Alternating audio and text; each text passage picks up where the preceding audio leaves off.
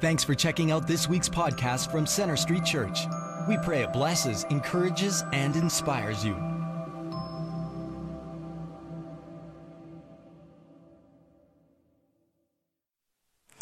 Hi, my name is Omar Jo Villagrán Arjona, and I am the country director for Compassion Mexico.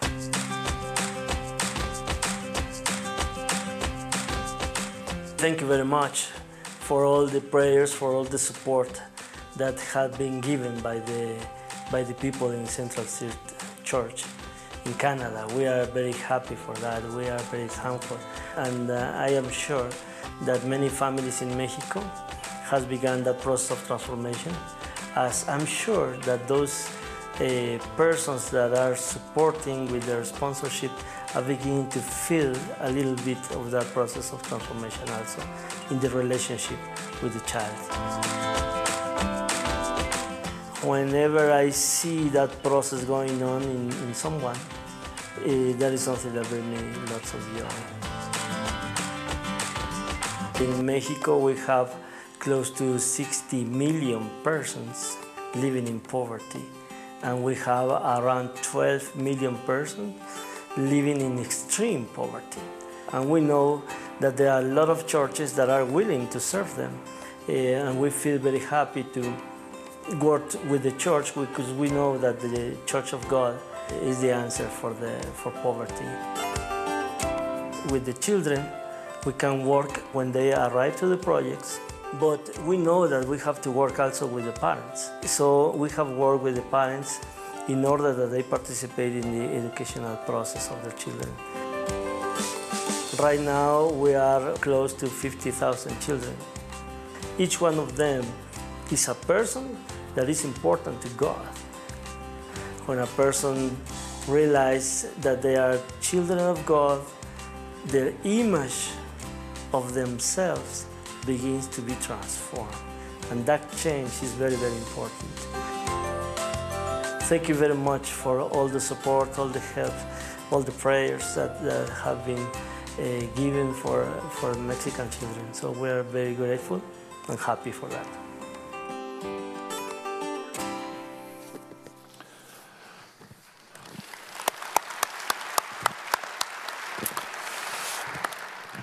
The theme this weekend is Making a Difference, CSC, Center Street Church on Mission. And with this in mind, in this section of our service this morning, we wanted to bring you some global glimpses of what's happening around the world with trends and our partners, and kind of let you know what is happening with the investment in ministry that we are providing here at Center Street Church. Brad, you're the pastor of Global Ministries, and can you please tell us some of the trends that you are seeing around the world, and what are you hearing about those trends in your interactions and days as the pastor of Global Missionaries? I would love to. This is an awesome time to be alive in the world of global mission. And some of the trends we're seeing is there's this understanding now around the world that traditional missions has created a foundation for the church to grow. Now, in each culture, there's many cultures that don't know about Christ yet and don't have access to the gospel. But through our work and through the work of missions in general, we're seeing that those cultures that are not yet quite reached are usually next to a culture that has been reached. So really, at no point in history has every culture in the world been so close to actually having a functioning body of believers right next door. So we celebrate that with the Lord. We also notice a big shift to something called tent making. Now, this is what the Apostle Paul did. He had a business that actually helped support himself as a missionary. And we're finding many, many young people taking their business and using it to support the works that they are really passionate about. And in fact, I just saw a stat recently, this past, about 2 weeks ago, that up to 69% of people under 30 are willing to travel overseas, take a career overseas in a different culture, if asked. It's that simple. We have an entire army growing to be able to bring the gospel to places that have never been there, and using their skills as business leaders to actually bring the gospel. So the way the world is shaping up, there may be some dark times, but the light of the gospel is only getting brighter, and so we celebrate that, Wayne. Wow. You know, Brad, closer to home as we interact with our partners. So if you didn't know this about Center Street Church, we have over 30 missionaries, over 40 agencies, and will be this year, over 100 church partnerships that we work with. And so, Brad, what are some of the seeings and happenings that are going on within our partnerships around the world? Absolutely. Now, what we have done in the past is we've partnered with churches to be able to help them to kind of become sustainable. Now what we're seeing is so many of these churches around the world are starting to plant more churches in neighboring communities to reach those that they were unable to actually reach. And so we're seeing this happen, and we're being honored that we're able to partner with between 10 and 20 new church plants this year alone. And so we're incredibly excited about that. The gospel is getting out.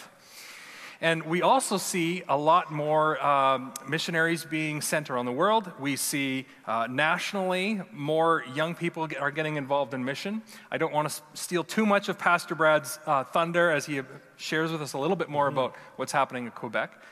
But then locally, as we partner with different agencies here, we're seeing phenomenal, wonderful things. Literally, as people are coming into this building that we are sitting in today, and they come in throughout the week to have needs met that they don't know how to meet. They're having an opportunity to meet Jesus, some for the very first time. And folks, people are coming to the Lord in this building every week. So we celebrate that. Praise the Lord. We're able to actually work with partners around the city to help provide needs, to be able to help encourage them. And then as we are able to disciple them out of some of these cycles of poverty or hopelessness, what's happening right now is just phenomenal. Wow. Well, Brad, it was really cool because recently you were blessed enough with some other leaders to go on a trip with Compassion where you were able to meet both our church partners that are doing work in Mexico, but also, on a personal note, you got to meet your sponsor children. And what was your observations of the work that Compassion and we are doing in Mexico, and what was it like for you and your family to meet your sponsor children? Well, this was a life-changing trip for myself. I was grateful that Compassion invited me along, so thank you to Compassion for doing that. I was able to meet two of our sponsored children that my family does sponsor. You can see some pictures behind. That's me meeting Jimena, and I get to sit with her and have a little bit of breakfast. It was wonderful. We didn't speak the same language, but we could look at each other in the eyes and smile, and that was wonderful. Also, I was able to meet some people that I did not expect to meet. I got to meet the children's family.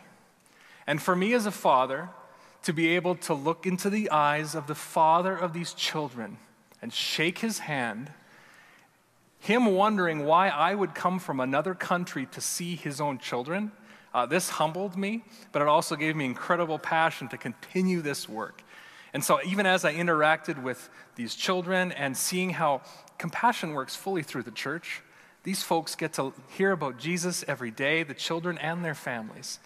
It was absolutely life-changing for me, and I'm grateful that I got to go. Brad, thanks for spending some time with us this morning. Appreciate you, and we'll look forward to good reports and more things happening in the days to come. Thank you very much, Wayne. Perfect, thanks. Thank you.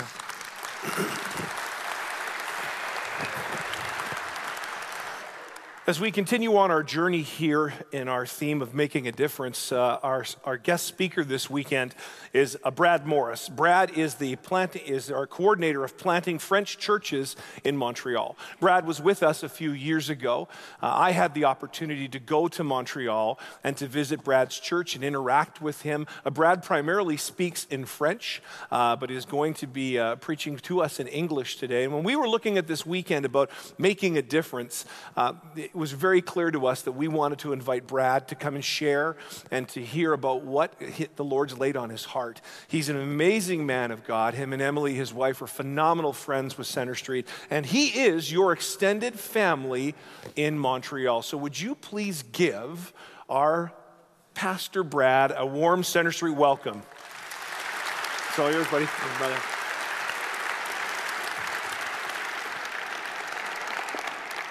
Good morning. Good morning. Thanks, Wayne, for that kind introduction.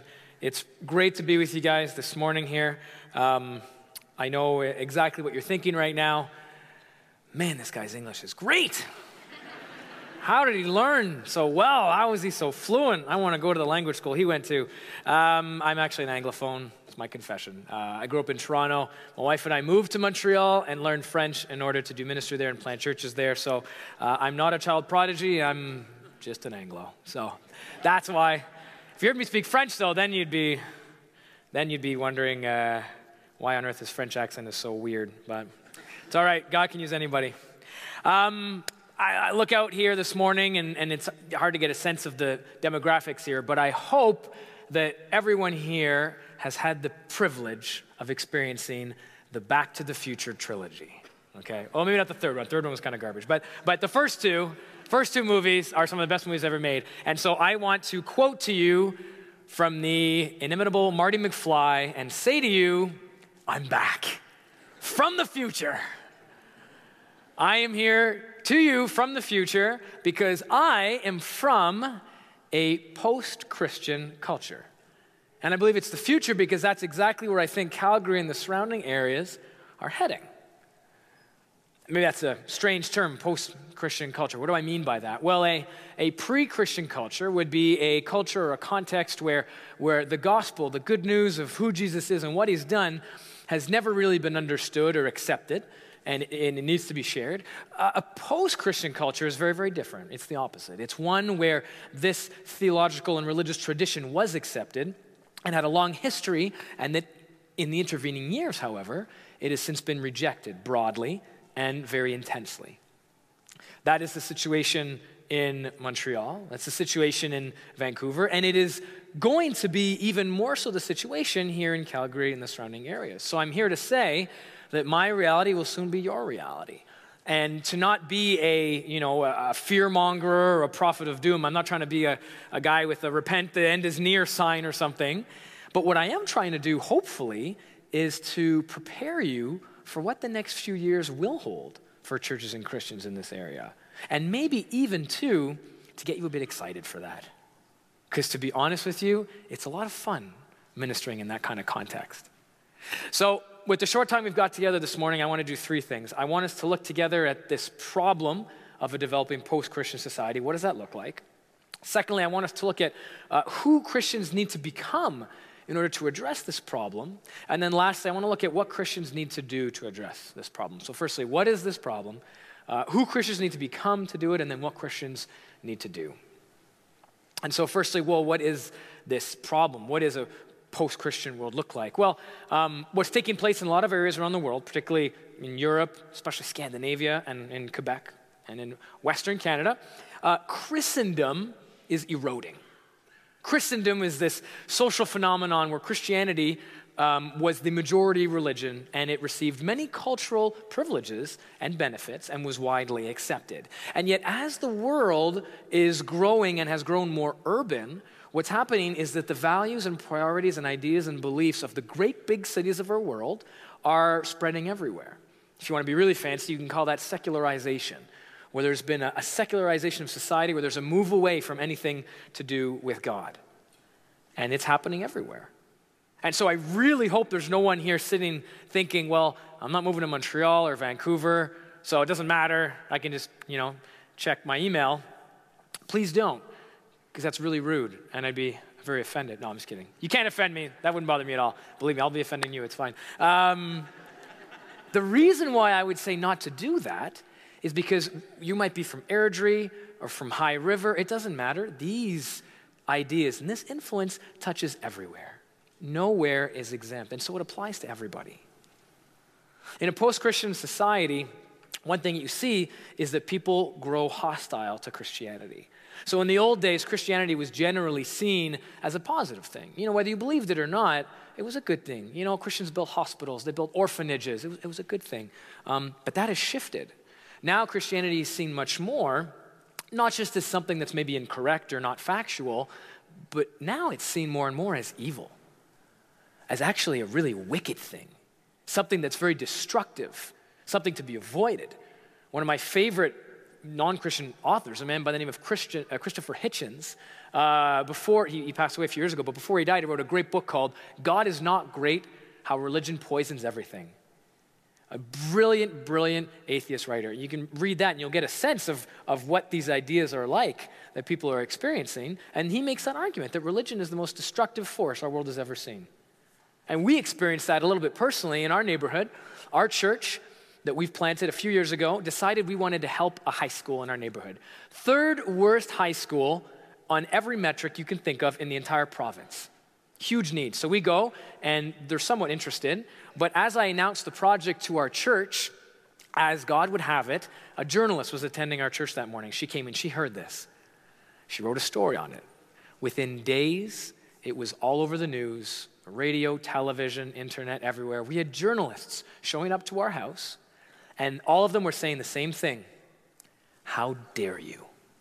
How dare you sneak into our high schools and prey upon the most vulnerable, the most influential, the most easily manipulated people we have in our society. How dare you do that? People were indignant.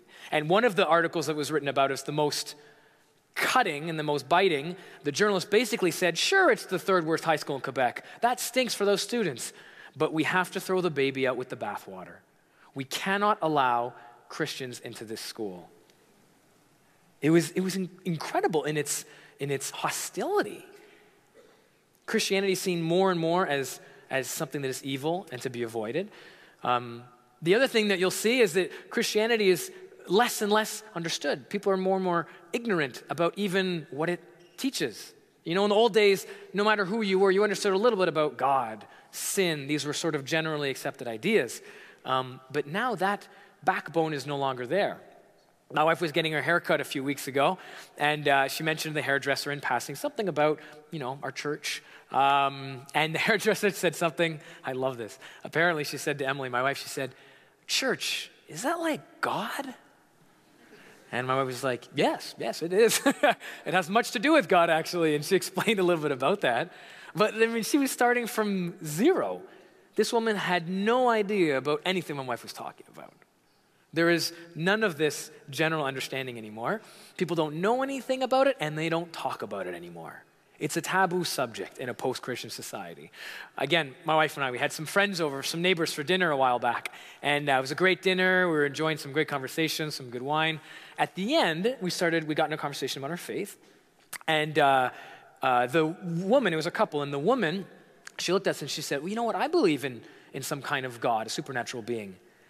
And my wife and I were a little surprised, but we were not nearly as surprised as her boyfriend, who heard this.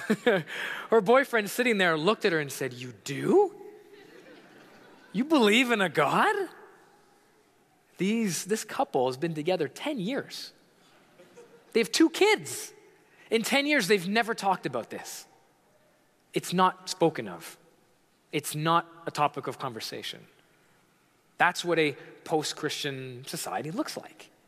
And again, my confession here today is that I love this. I love being in this kind of area because you get to be the first person to actually say, you know what, Christianity is not something you inherit from your culture or your parents. It's a personal faith. You get to be the first person to say that kind of thing. It's really exciting. But it certainly is a challenge. And so one of the ways Christians can respond to that is by becoming something or by realizing that they already are something. Here's what that thing is. When you look in the Bible and you look at the first part of the Bible, it's what we call the Old Testament, God's revelation to his people Israel. You notice something very interesting. You notice that the mission strategy in the Old Testament was very clear. It was come and see. Let's build the biggest temple, the most beautiful ornate temple with the finest decorations. People will come and they will see who our God is by how unique we are and by how beautiful our temple is. And it's great.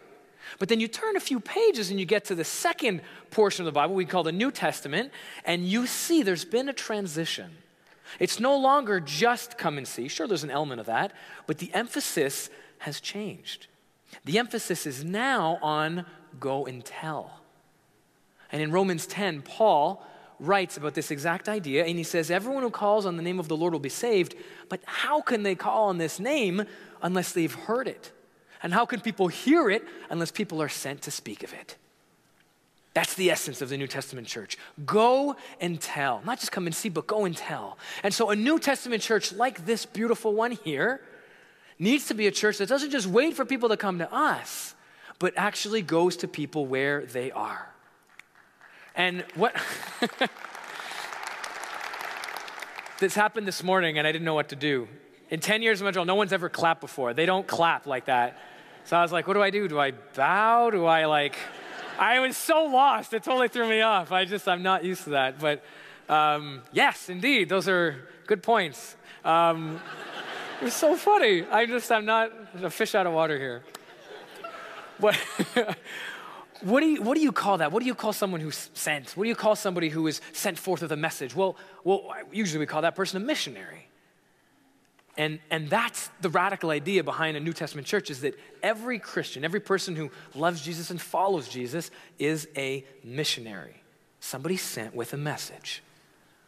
A guy much more hardcore than me, a Baptist preacher by the name of Charles Spurgeon in the 19th century, he said it in a much more harsh way.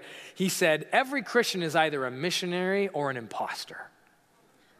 Hey, that's pretty intense. Not a lot of wiggle room there. It's true. It's true, though. Every Christian is a missionary. They just maybe collect their salary from a different place. You know, maybe on Wayne's paycheck it says Center Street Church. Maybe on your paycheck it says CP Rail, and on yours it says TELUS. But the job description, my friends, is exactly the same. Sent with a message to talk about Jesus. In fact, if you are a Christian, you are as much a missionary to wherever you are right now as you would be if you and some friends packed up and went to China to reach some unknown village in the middle of rural China. You know, if you did that, you'd have a much greater sense that you're a missionary. But why do we forget that we are, even if we are here in Calgary or Montreal or Vancouver, as much a missionary in that sense? Well, what does that look like? What does it look like to be a missionary in Calgary or in Montreal? Well, I'll give you two quick things. One thing it looks like, guys, is it looks like having a life that is profoundly intertwined with those of people around you who don't know Jesus. This is what Paul did. Paul was amazing at this. He was in this city called Thessalonica, and that's what he did. In fact, he writes about it in his letter to these people. In 1 Thessalonians 2, he says, because we loved you so much, we were delighted to share with you not only the gospel of God, but our lives as well. We didn't just share the gospel with you. We shared our whole lives. We lived with you. We did everything with you. Do you know what? You could be surrounded by people who don't know Jesus at work and in your neighborhood and on your hockey team, but you can also not be at all involved in their lives. You could be totally surrounded by them without being involved in their lives at all. So let me ask you a tough question. Are you always just with Christians in your lives? Are you part of a Christian hockey league? Are you part of a Christian bowling group or a Christian reading club? Listen, those aren't bad things in and of themselves. But you need to be able to say, along with Paul, we shared our very lives with you. Sharing our lives with people who don't know Jesus. You know, Jesus was mocked, and one of the ways that people mocked him is they called him a friend of sinners. Now, we know the Bible teaches we're actually all sinners. We're all broken people. But when people made fun of Jesus that way, what they were saying is this guy hangs out with people that are not very moral. They have disreputable lives. They are not the kind of people you'd see, you know, in a synagogue. And they said he's a friend of sinners. And I love that they called him a friend of sinners. A friend. Not to Jesus, these people he was with weren't just contacts. You know, they weren't targets. They were friends. You know, a friend is someone who calls you when things are going bad. A friend is someone who calls you when they need to move. You know, I think my favorite definition of what is a friend is someone who calls you and invites you to their house for dinner. That's a friend. Do you have friends like that don't know Jesus? There's a young couple in our church named Philippe and Catherine. And Philippe and Catherine called my wife and I a few weeks ago and said, hey, can we borrow your car? You know, we live in the city. We don't really drive very much. We barely use it. Yeah, sure, of course. Where are you guys headed? And they said, oh, we're going to our neighbor's cottage for the weekend. I was like, man, that's a friend, you know? Invited to your cottage for a weekend? That is a close friendship. I was so touched, and I was so proud of them. They built that friendship with their neighbors. Their neighbors weren't just people they have to live around or people that happen to be near them. They became their friends. It was amazing. Maybe you're hearing me and you're thinking, yeah, that sounds good, but it sounds a little dangerous too, Isn't it dangerous? What if we get too influenced by the world? What if it leads me down a bad path? You know what, I actually will say there's some truth to that. It requires wisdom and it requires prudence for sure. I mean, if you're a recovering alcoholic, going to the bar is not a great idea, and I mean that very sincerely. It does require wisdom, but it doesn't require separation. And that's a lot of what I see. Jesus called his people to separate themselves, not physically, but spiritually. To be different in how they live, absolutely. Be very different, be separate in that sense, but not physically. To do it among people. So that's what a missionary looks like lives deeply embedded with those who don't know Jesus. A second thing that a missionary life looks like is something even more simple. It looks like being incredibly hospitable. Hospitality. Having people in your home who don't know Jesus. Having a meal together. Having a barbecue together. Watching the hockey game together. Hebrews 13 says, "Let brotherly love continue. And do not neglect to show hospitality to strangers." You might know that the Greek word there for brotherly love is the word Philadelphia, just like the city. Brotherly love. But the next word there is philoxenia. Not love of brothers, but love of strangers. Loving strangers, loving outsiders. Not just tolerating them, but loving them. The writer to the book of Hebrews is saying, yes, love your brothers and those are like you in the church, but also love the strangers and the outsiders that aren't part of it, and have them in your home regularly. You might know that Paul writes about requirements for elders in the church, leaders, and he says all sorts of things like needs to be able to teach and have good doctrine and all these things. Do you know that in those lists it also says be hospitable? An elder must be hospitable. It's a requirement. This isn't just a side thing. I think we neglect that a lot. It's a requirement for leadership in the church to be hospitable because they need to be an example for everybody else. Hospitality, having people in your home, to watch a hockey game, to play a board game. I know for you now, it's a little bit harder. There's no Flames in the playoffs, but you can watch another team. I'm sure there are other teams that are available. I can relate, actually. The Habs were eliminated, so I don't stand before you as a superior man. Although we weren't swept, though, so I must say, at least I'm just kidding. You know what? So far, nobody has killed me for saying that. You are very kind people. I totally expected a brick to my head, at least once, but that hasn't happened yet. Before the Habs were eliminated, I had a couple guys over, Jean-Sébastien and Stéphane. We were watching the game. And then after the game, we were chatting a little bit, and we ended up talking about, my faith that came up. And we were talking for a little while. It had been about 7 minutes. And Stéphane, he stopped us. And he was like, stop. I'm like, uh-oh, okay, is everything okay? And he goes, this is the longest I've ever talked about religion with anyone in my whole life. And I was like, do you want me to stop? Is this okay? He's like, no, it's fine. This is really weird. And I was like, yeah, that is pretty weird. But he was fine with it. Now, Stéphane didn't become a Christian at the end of the night. We talked in only, superficial terms about a lot of these things. But it was a start. It's going to take a lot more time. He's going to be my friend for a long time. It's a very long-term thing. But that's how simple it is. That's what I think is the secret to evangelism in a postmodern world. It's just being hospitable. Having people over. Because, my friends, inviting people to your church here is good. Don't get me wrong, it's good. But inviting them into your home is better. Because the best evangelist for your friends is not your pastor. And it's not Tim Keller. And it's not John Piper. And it's not Rick Warren. It's you. And it's me. We are the best possible people to talk about Jesus with our friends because we know them, we love them, we're in their lives every day. Don't shortchange yourself and give someone else that privilege when it's yours. Inviting them to church is good, but inviting them into your home is better. Invite them over and be authentic. Be authentic. Talk about the things that you love and don't love. Talk about your favorite Netflix show. Talk about how much you despise the Oilers right now. I know you hate them a lot, and you have reason to right now. Talk about that. Talk about that you love Jesus. These things will come up naturally. You know, my generation, we are obsessed with authenticity. You have to be transparent and real. Well, you're not being authentic if you hide the most important part of who you are. All that stuff should come out naturally. And those two friends, Jean-Sébastien and Stéphane, they appreciated that I was being authentic with them, with what I believed. They didn't believe it right away, but they really appreciated it.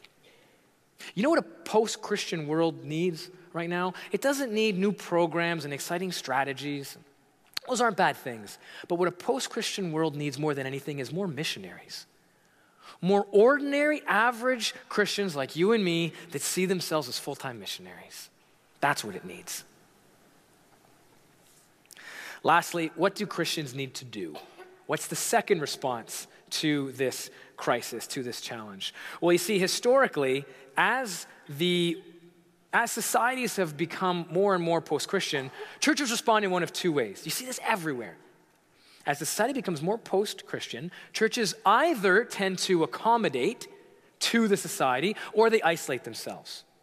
They either accommodate to the society, in that sense, I mean they adopt the values and the beliefs of the society. So they will reject the things that might offend people, like miracles or the Bible and the church, in an effort to gain the love of the society.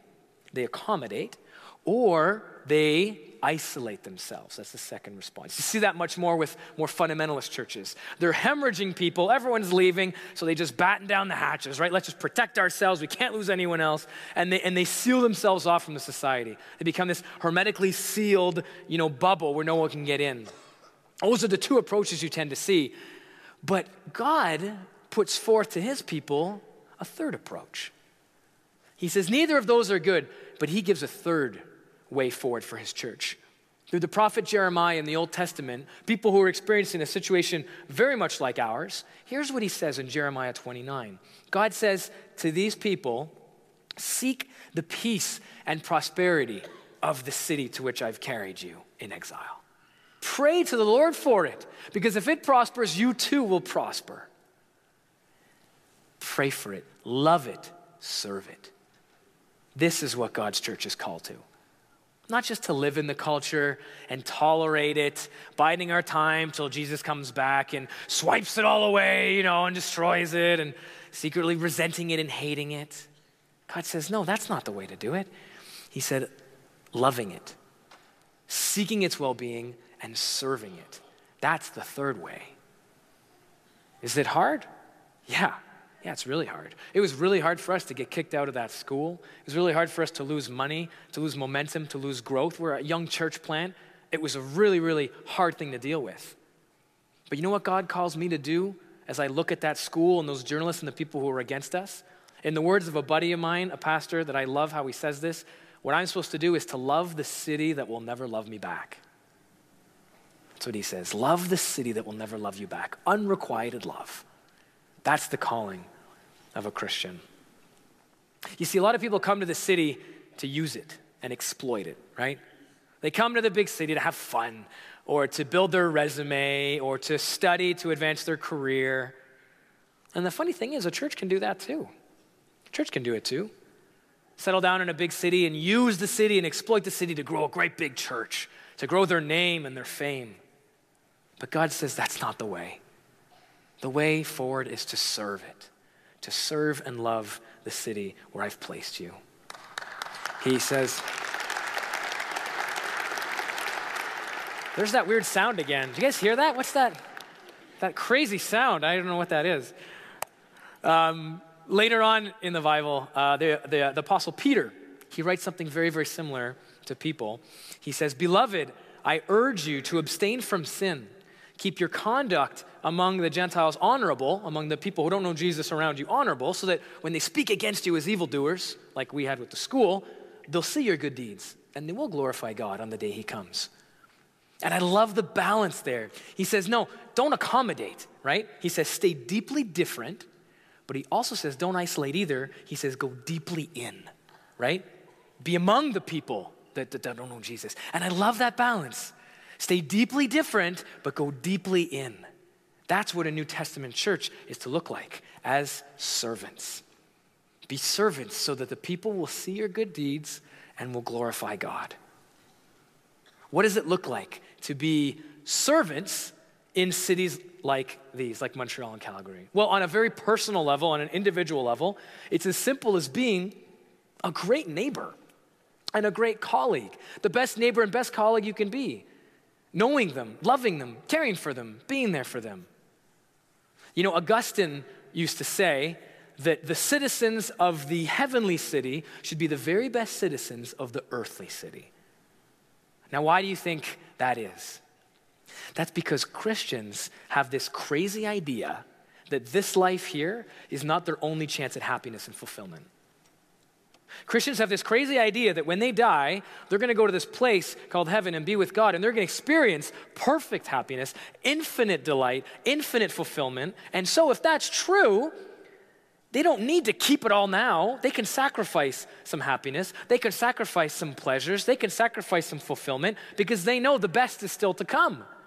And they can hold those things with an open hand. But if that's not true, if this is our only life, if this is our only chance at happiness, screw your neighbors. Are you kidding? You have as much fun as you can. Forget it. Time is short. You got 70, 80 years if you're lucky. So go have fun, live for yourselves, and forget everyone else. Let's pray. No, because we don't think that's true. Christians actually believe this isn't their chance, their only chance for happiness and for fulfillment. And so we can hold these things with an open hand and give them away. Because you know what? You don't care that much about the hamburger when you know that you have steak coming. That's how Christians can act with the people around them. They don't need to keep all these things for themselves.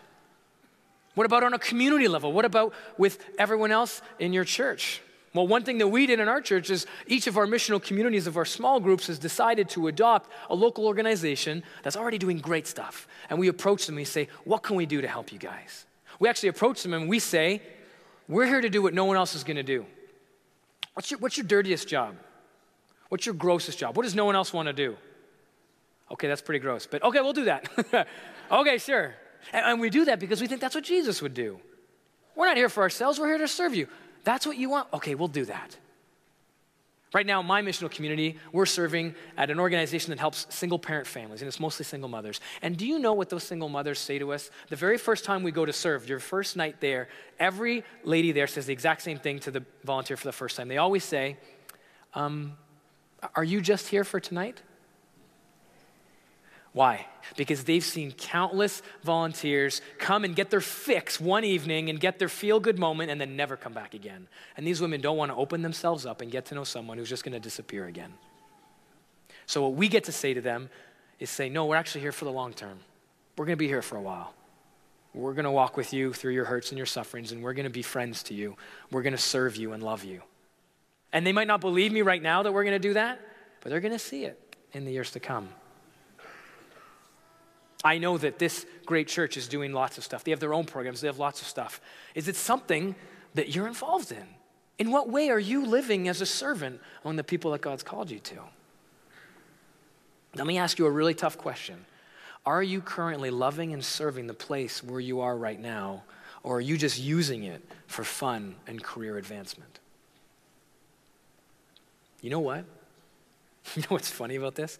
As you sacrificially love, care for, and serve your neighborhood and your city, a funny thing takes place. You end up getting the gospel impact that you've been dreaming of. That's the funny thing.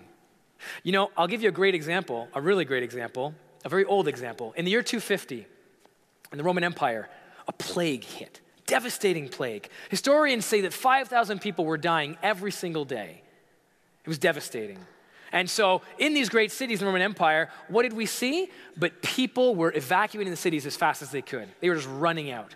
They were leaving children. They were leaving mothers and grandmothers. They were just getting out because they didn't want to die. With one exception. One group of people didn't do that. The Christians. Historians tell us that the Christians ran into the cities in great number, and they cared for the sick and the dying, and they held their hands with these plague victims. And Christians died at an even greater rate than the greater population. It was devastating to the Christian population. And yet, historians say that within 100 years, Christianity became the most influential religion in the Roman Empire. Why do you think that is? I'll tell you why. because a culture hostile to the gospel will not want to hear you as a missionary until they see you as a servant. Emperor Julian hated Christianity, and he saw this happening. He wrote a letter to one of his buddies, and this is what he said, his critique of Christianity. He says, look, can't you see that nothing has contributed to the progress of Christianity like their charity to strangers? Can't you see they provide not only for their own poor, but for ours as well? He was so angry. He's like, oh, those Christians, they're so kind. Hate them. They're such good servants. They're making us look bad. It was the worst thing he could say to them and about them was what great servants they were. And people took note, and the Christian movement exploded.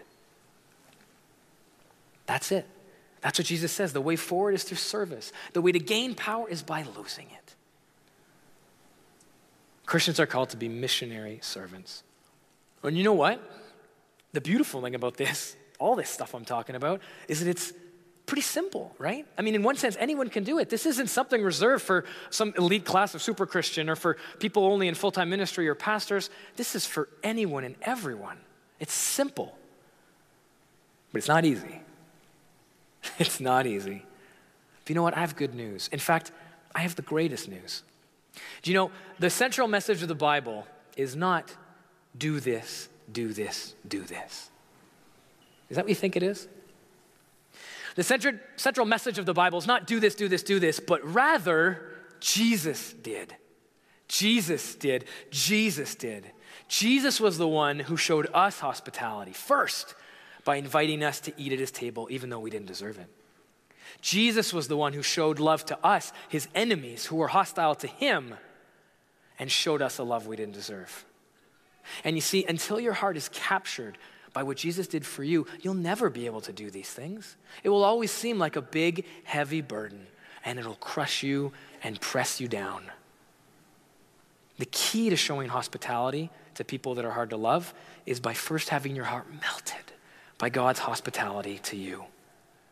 The key to serving others at great cost to yourself is to first marvel at how Christ has served you at infinite cost to himself on the cross in his death for you.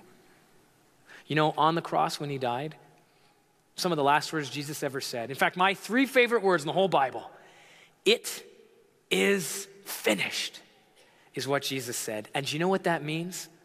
Friends, that means that we don't need to do these things I'm talking about so that God will keep loving us and keep blessing us. No, we do them because he's already loved us and blessed us. So it's a joy. It's not a burden. If you do these things as some way to prove yourself to God, please accept me, here I am, look how good I am. It will never work. It will break your back and it will crush you under its religious demands. All this stuff here, guys, it's not the price you pay to be a good Christian. It's the response of the grateful Christian to the infinite price Jesus already paid. And that's the thing that changes everything.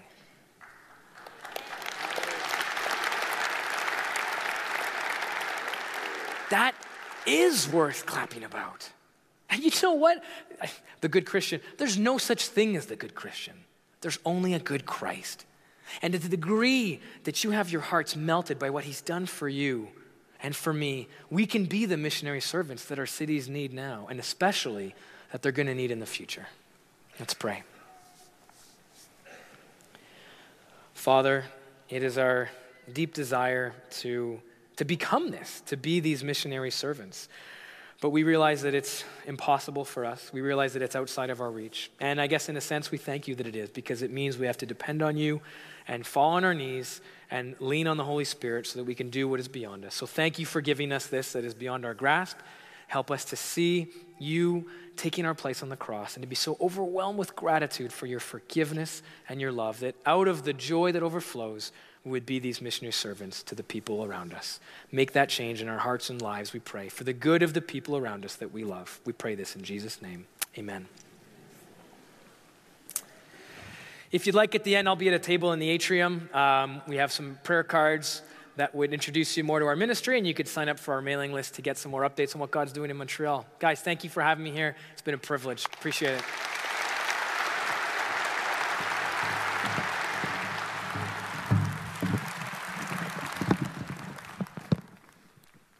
The mic fell off. So as we kind of reflect on what Brad has challenged us with today, the interesting thing is that as we become these missionaries, as we become those that are going to serve our communities, it's also interesting that unlike some other churches, perhaps, there's still a lot of folks that are coming to Center Street. As Brad mentioned, we're having people walking in our doors on a regular basis. I was talking to one person who actually was trying to minister and serve in their community, and there wasn't a lot of response to it. But then they came to the church here and invited some people that they met, in the community that were here, and they started to find that connection. Friends, as the executive pastor over Global Mission, it is my hope and prayer that we commission 7,000 missionaries. 7,000 missionaries, which is our church family here at Center Street. So as we close, would you stand with me? As Pastor Henry has led the example for us, I want to encourage you just to outstretch your hands. And those two questions that he asks on a regular basis, what is the Lord saying to you? See, in John chapter 10, verse 27, we see that the sheep hear my voice, which is our calling card, friends, to be listening to what God is saying to us. And this first question he asks us is, what is the Lord saying to you in response to what Brad's challenged us with? The second thing is that what are you feeling that the Lord's asking you to be part of? In those simple examples that Brad gave about loving your neighbors, right? There is no good Christians, there's a good Jesus. And out of our love for that, we become that missionary in our community. So take a moment and then I'll pray and I'll close. And if anyone has a prayer request or wants to speak to somebody after, we have prayer partners up here that would love to pray with you. So let's spend a few moments in closing to see what the Lord has to say to us.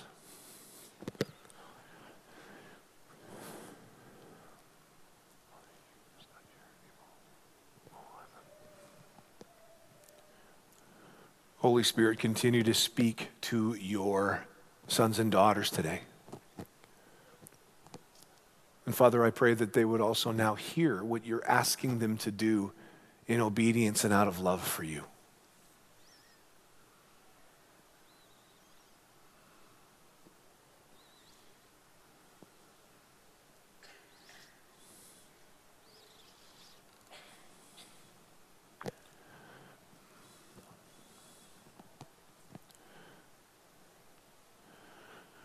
Merciful God, we thank you for this morning and this reminder from your servant of our call to be on mission, to serve the city and to serve the communities that you have placed us in for such a time as this.